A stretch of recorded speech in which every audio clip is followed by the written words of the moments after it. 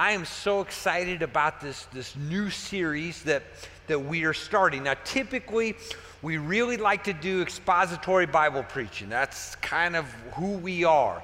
And in fact, when this is over, so starting in September, we are going to be looking at the book of Philemon, the little book of Philemon. It's got so much great truth in it. But for these 4 weeks, we want to talk about hope. And the reason is that, man, our world is in desperate need of hope.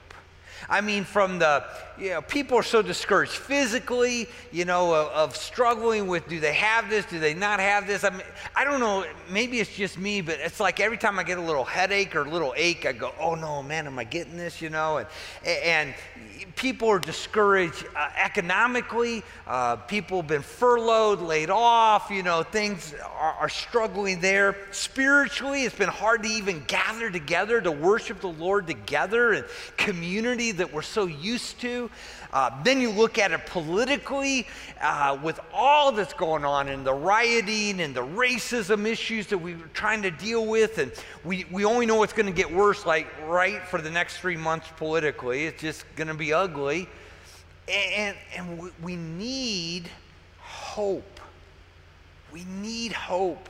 And I wanted to let you know that I'm deeply indebted to Ray Johnson. Ray is the pastor of Bayside Church over in the San Francisco area. He wrote a book a few years ago called The Hope Quotient. My wife got it, read it. It became one of her favorite books. She's been giving this thing out all over the place. It's a great book, and I've used a lot of it in the research of what I've done because he had already done it, which is great. I've actually got this service, I have 3 books up here on the stage that if you come and get them while I preach, they're $100. You can leave in cash, 20s or 50s are preferred. If you wait till after I'm done and you're one of the first 3 up here, they're for free. So kind of, take whatever you want. But this whole thing of hope is so important. We're going to be in 1 Kings chapter 19 today, so whether you're here or you're joining us online, if you got a Bible or got Bible app on your iPad or your iPhone, if you turn there with me. But here's the thing, folks, our hope is important. Hope is necessary. And the good news is that our God is a God of hope. And I've read over this verse in Romans lots and lots of times, but I never put it in this context until preparing for today. It's in Romans chapter 15. Paul says, now may the God of hope, that's who he is. The God of hope fill you with all joy and peace in believing so that you will abound in what? Hope. By the power of the Holy Spirit. We were created in the image of God. We need hope. And when I thought of this verse, that our God is a God of hope, I couldn't help but think of how that played out in history. I mean, you think of, one of the darkest days in history. The day that Adam and Eve screwed it all up, right? Without them, there would have been no COVID. Let's blame them, right? Because they were in a perfect environment, a perfect relationship with their God, a perfect relationship with each other, and they just had to have a piece of fruit. And they had to disobey. And now it's all different. Their relationship with God is messed up. They're going to be kicked out of the garden. Their relationship with each other's now got problems. It's just everything is bad. God is meting out judgment. So in the midst of that dark day, do you remember what God did though? He gave them hope. Oh, by the way, the seed of the woman will crush the head of the serpent. There was a promise there. You think of years down the line, you had the world had become so corrupt that God had to destroy it with a flood. So Noah and his family get on this boat with all the animals, and for a year they're on this boat. Have you ever thought of what it was like that day that Noah got off the ark? I've always thought of it as a day of relief, but you know what? I'm sure it was a scary day. I mean, they were walking into a new world, unlike what it was like. I mean, the canopy was gone, the temperature is gone, the feel was gone, nobody else here. It's just 8 of us, that's it. I would imagine they were struck with fear. But in the midst of that, God gave hope, right? A rainbow. I'll never destroy the world again with a flood. You think of the children of Israel who God had chosen as the seed of Abraham and had brought them up out of Egypt and taken them into the land of Israel and given that to them and established David's kingdom, and it's all great, but then they had walked away from the Lord. So the 10 tribes had already gone now into captivity, and now Judah is going to go into captivity from Nebuchadnezzar. In fact, Nebuchadnezzar's already been there, taken some of them, but he's coming back, and because of their sin, he is going to destroy the city. He's going to take down the temple block by block. And God is prophesying all that through Jeremiah. And yet in the midst of it, there's hope. Jeremiah 31. But there's a day coming, God says, when I will make a new covenant with Israel. And that covenant is where I'm going to write my law on their heart and their sins and their iniquity. I'm going to forgive completely. Our God is a God. You even think about Jesus going to the cross. Remember, he kept telling the disciples, I'm going to die. But then on the 3rd day, I'll be raised. Our God is a God of hope. And we need hope because discouragement destroys. It wants to rip out our heart. I love this quote by Howard Hendricks. If you don't know Howard Hendricks, he was a professor at Dallas Theological Seminary for years and years. He was a mentor of pastors. And he was a master teacher. But he said this: discouragement is the anesthetic the devil uses on a person just before he reaches in and he carves out their heart. You see, when you have no hope, your soul dies. When you're just overcome with discouragement, that's what happens. In fact, someone has said that, we can live without food for 40 days. We can live without water for 3 days.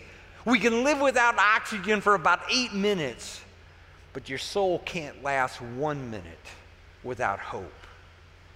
And we see that here in 1 Kings chapter 19. So if you got your Bibles, I want you to go there. Just to give you a little background, 1 Kings chapter 18 is one of those, mountaintop experiences in the Bible. Elijah had been praying for 3.5 years, trying to get Israel's attention, the northern tribes, that they had walked away from God. So he had prayed so that it would not rain for 3.5 years. They had been in famine, disease. He keeps saying, come back to the Lord. Finally, in 1 Kings chapter 18, they meet up on Mount Carmel. All the prophets of Baal, King Ahab's there. Remember, they had the contest of whose God will bring fire from heaven. Baal goes first, didn't happen. Elijah builds the altar, calls, prays to the Lord. Fire comes down from heaven. They see Jehovah is our God. They go, they kill the prophets of Baal. Then Elijah gets on his knees and he begins to pray. It hasn't rained for 3.5 years, and now it begins to rain. Even before he can get back. Folks, no matter how you view that, that is a good day in ministry. It really is. And so that's what brings us now to chapter 19. Verse 1, Ahab told Jezebel all that Elijah had done and how he had killed all the prophets with the sword. Then Jezebel sent a messenger to Elijah saying, so may the gods do to me, and even more, if I do not make your life as the life of one of them by tomorrow about this time. And he was afraid, and arose and ran for his life, and came to Beersheba, which belongs to Judah, and left his servant there. And he himself went a day's journey into the wilderness, and came and sat down under a juniper tree, and he requested for himself that he might die. And he said, "It's enough now, O Lord, take my life, for I'm not better than my fathers." And he lay down and slept under a juniper tree. And behold, there was an angel touching him.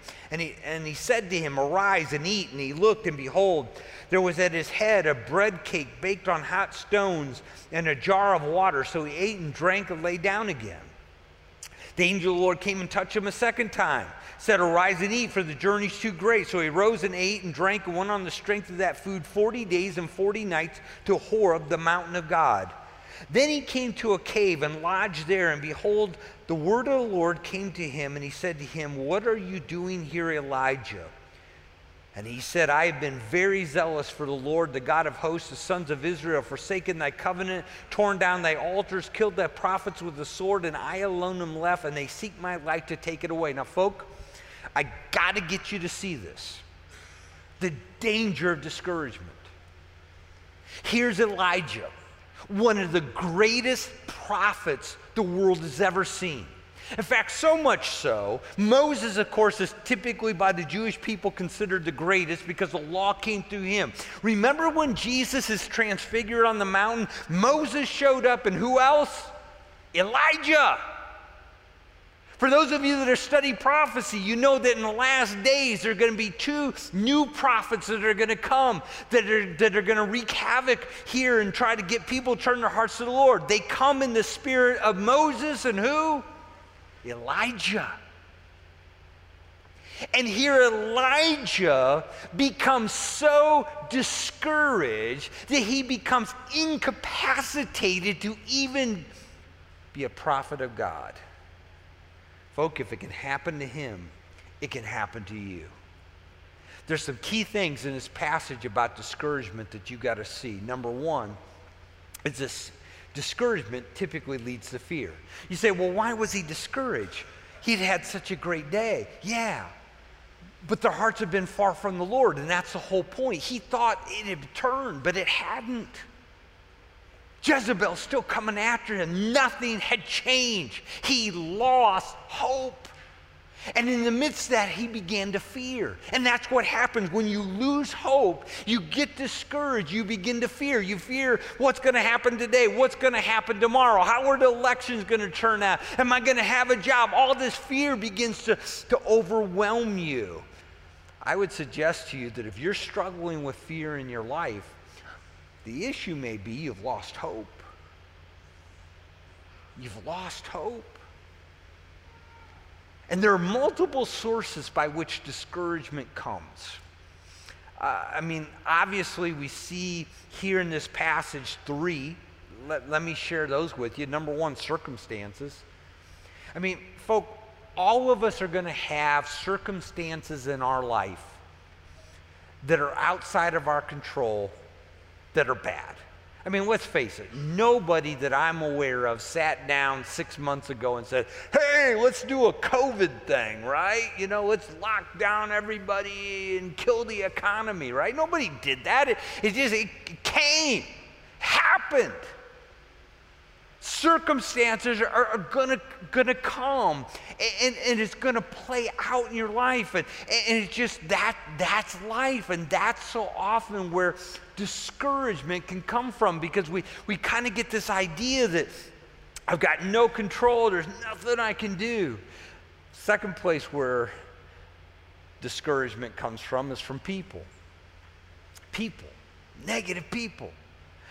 For Elijah, of course, it's Jezebel.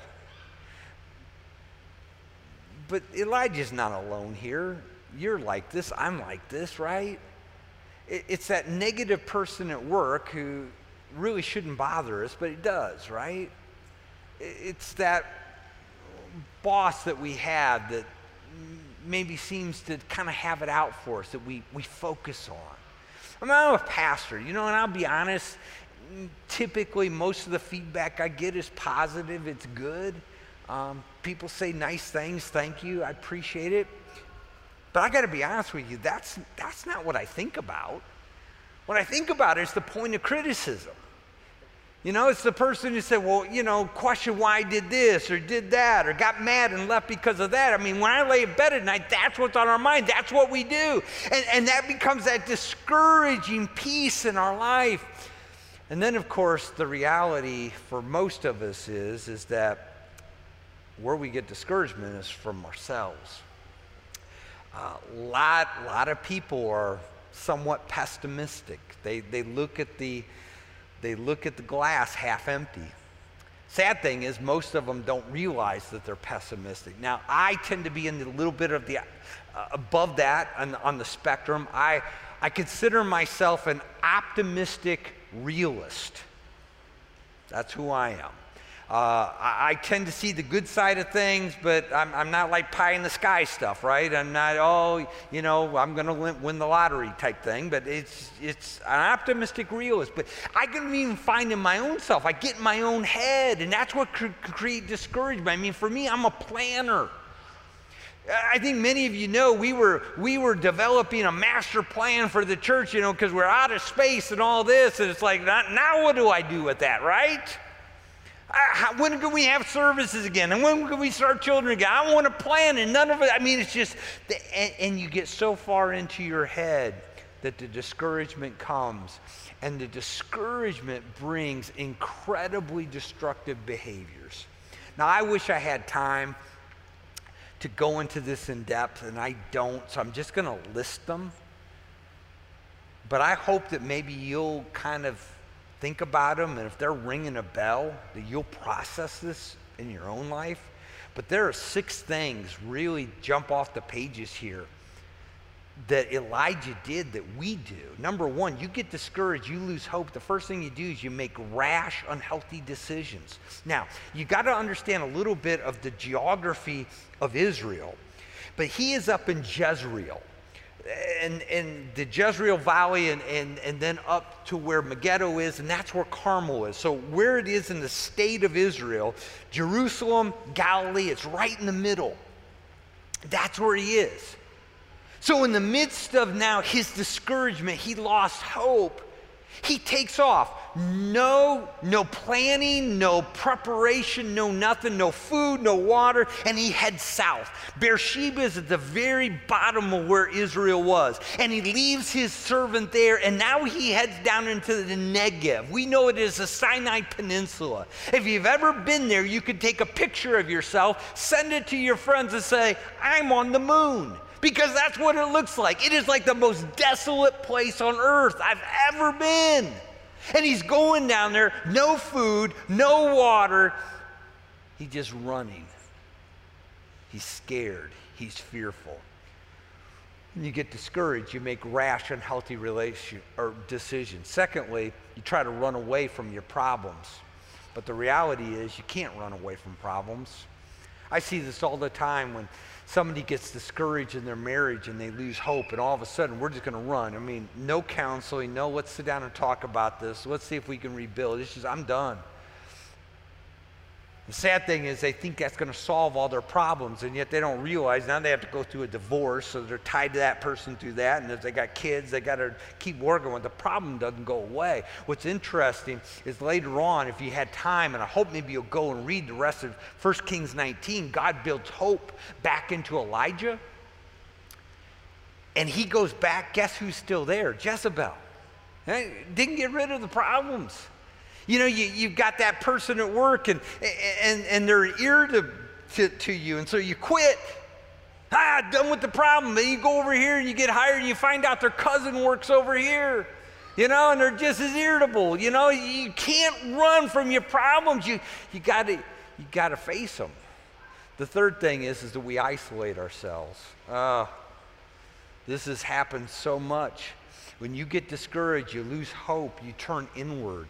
He leaves his servant there in Beersheba. He goes down by himself. Now you've got no other voices. You're just listening to yourself. You're listening to all the negativity. It's that downward spiral.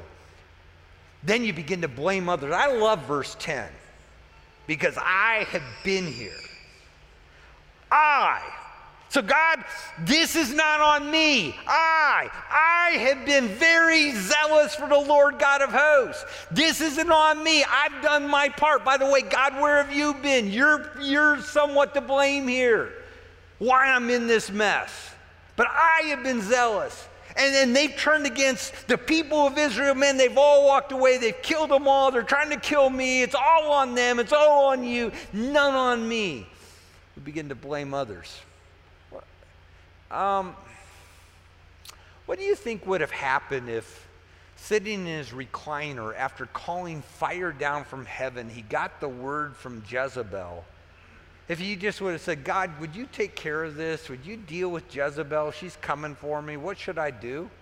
You think he would have been down in the middle of the desert? No. See, there was blame for him. He's not willing to look at that. Number 5 is you lose perspective. It's only me. It's only me. I'm alone. Nobody else. It's just me. That's what isolation does.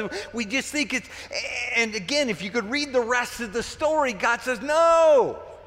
Man, do you know I already got the guy chosen who is going to replace Ahab and bring my justice upon his family? Do you know that I've already picked the guy that's going to replace you and is going to become a great prophet in your stead? By the way, do you know I got 7,000 people in Israel that have never bowed their knee to Baal? But his perspective is, because of his discouragement, I'm alone here. And lastly, it causes him to give up on life. It's enough. I'm done. Take my life.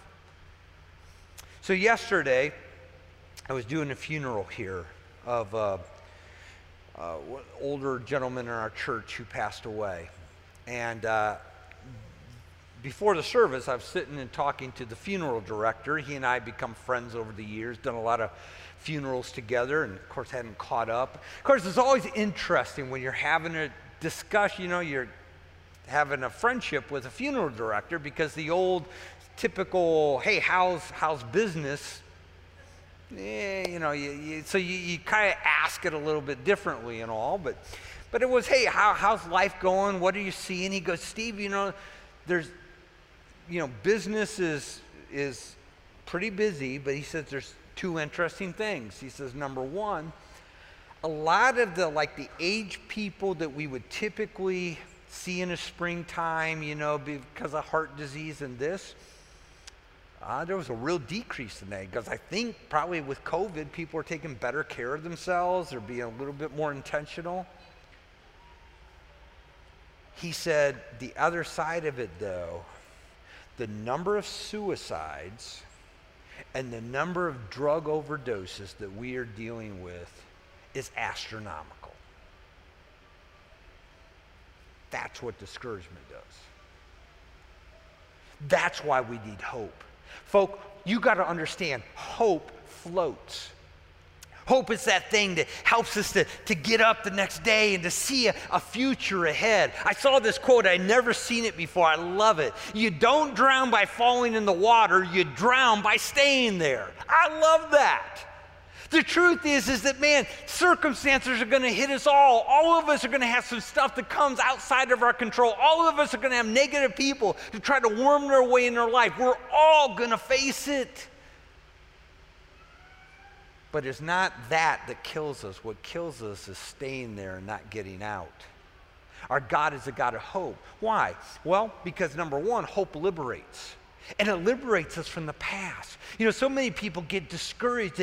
They lose hope because of what they've done in the past. There's that pattern of behavior, or maybe there's that history that they have in their family, and they just think, man, it's in my genetics. It's just, I'm never going to be able to overcome this. I come from a family with all these divorces, or I just keep stumbling with this. And there's no sense of hope, but hope liberates. Hope says, hey, by the power of God and what Jesus is doing in me, I don't have to walk that way anymore. I don't have to be like my parents. I don't have to be like their parents before them. I can be a new person in Christ. Hope liberates you from the past. Hope also motivates you towards the future. So in the midst of when things aren't going well, hey, there's a better day. So I'm going to be a person of integrity today. I'm going to live with hope today. I mean, think of Joseph. Remember Joseph in the Bible had a dream, that all his brothers would bow down to him, and they didn't really like that. Man, you talk about being hit with negative people and bad circumstances. I mean, he's got a dysfunctional family. They sell him into slavery. He ends up down in Egypt, but he lives with hope. He lives with integrity. He rises to the top. He becomes all over Potiphar's house, and then he's falsely accused of rape. He's thrown back into prison. And in prison, he still believes God's promise for him, and so he deals things in integrity. So he's lifted. Now he's caring for people. He cares for Pharaoh's butler and his wine dresser, and he tells them their dreams, and they both come true, but then he's forgotten. But he keeps living with integrity. He keeps going on because he had hope. God had told him something was going to happen. Hope motivates us towards the future. It also initiates vision. Hope causes us not to just look at today, but what is, but what could be and what could be tomorrow. I wish I had time. Oh boy, I really wish I had time. That's the problem. Okay. Many of you know the story of Desert Springs, but for 7 years, between 2007 and 2014, I would say we got stuck with 2 properties, 2 church buildings, and the worst part of it was 2 mortgages. And if you remember 2008 and 2009, 2010, and all the recession, it was a tough time. And really for somebody who likes to be a visionary leader, it was really at that point, what survived this. And I'll never forget in 2014, we finally sold that building, and man, felt like the monkey was off our back, and began to finally dream of what could be. And that's when God began to lay upon our heart as a church about planting churches.